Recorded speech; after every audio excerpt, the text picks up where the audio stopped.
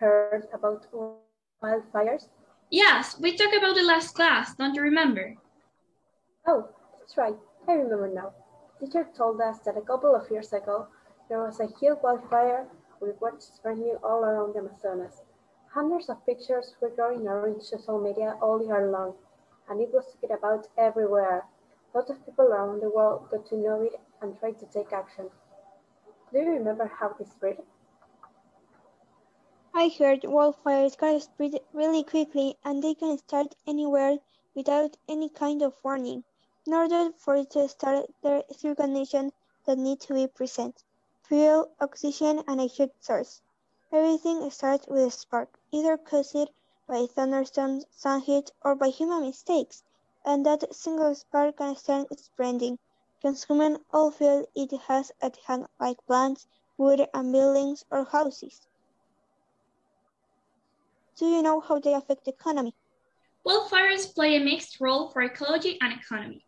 Did you know some ecosystems actually depend on natural fires to maintain the biodiversity and productivity? However, they also burn millions of hectares of forest, woodlands, and other vegetations per year, which causes the loss of many human and animal lives and an immense economic damage.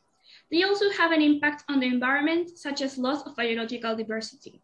But how do they affect people? Wildfires are really dangerous. Did you know they can cause a significant impact on human health, like on young children, women who are pregnant, and older adults who are the most vulnerable to the smoke and ash the wildfires produce?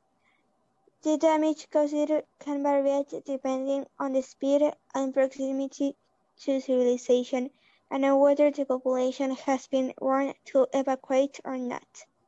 Also, wildfires and the resulting smoke and ashes can cause burns and injuries, as well as severe lung diseases and heart issues. Wildfires release significant amounts of mercury into the air too, which can lead to muscle weakness and vision problems for people of all ages. They really are awful, don't you think so? But not everything about them is bad. Haven't you heard about the controlling burns? They are used to prevent uncontrolled forest fires, and even before human involvement, natural, low-intensity wildfires occurred every few years to burn up fuel and the trees, making way for young, healthy trees and vegetation to thrive. This doesn't mean all international wildfires are good. Far from it, many of the fires internationally set for agriculture and land clearing are devastating. That's right, and they can also rage out of control. Haven't you heard? In 1997, fires set intentionally to clear forests in Indonesia escalated into one of the largest wildfires in recorded history. Hundreds of people died, millions of fields burned, and already endangered species died out. What do you think we could do about it? Well, even some fires are a really danger to society and can bring several problems to the population of not only people but also animals. We can turn that danger to the minimum. Controlling fires must be well planned, intended and maintained by trained professionals. Fire can be a tool for conservation, but only when used the right way.